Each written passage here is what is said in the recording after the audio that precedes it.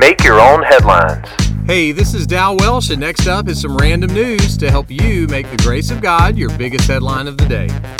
Today's podcast is sponsored by Tucker's Applewood Hacksaws and the letter F. So what is Tucker's Applewood Hacksaws? Well, Theodore Ogilvy and Amos Tucker are two interesting characters from the 1975 movie The Apple Dumpling Gang. Theodore was played by Don Knotts and Amos by Tim Conway.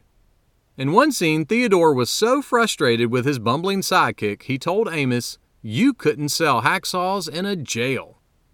Hence this month's fictional sponsor, Tucker's Applewood Hacksaws. Tune in next time for our new monthly sponsor.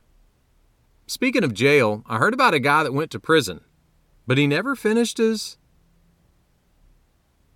King David was writing about the glory of God and said this, "The voice of the Lord is full of majesty." You know, majesty is not one of those words we just use all the time.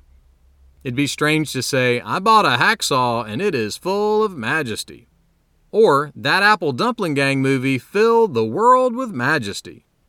No, majesty is just one of those words that's set apart. Even a king like David, who had great power and authority, knew that majesty was only really reserved for the one true God. Someone put it like this: majesty, reverence for the living God, has a feel. It communicates soul-expanding awe. So if you want to bust a gut laughing, watch old Amos Tucker and the Apple Dumpling Gang. And if you want your soul to expand, tap into the majesty of God. That way, when you talk about God, your soul can be filled with so much awe that you could never finish your sentence. Make that one of your headlines today. Make Your Own Headlines is a little smidge of encouragement from Holland Avenue Baptist Church. Listen Monday through Friday wherever you find podcasts. Check out the show notes for extras, and please review us on YouTube or Apple Podcasts.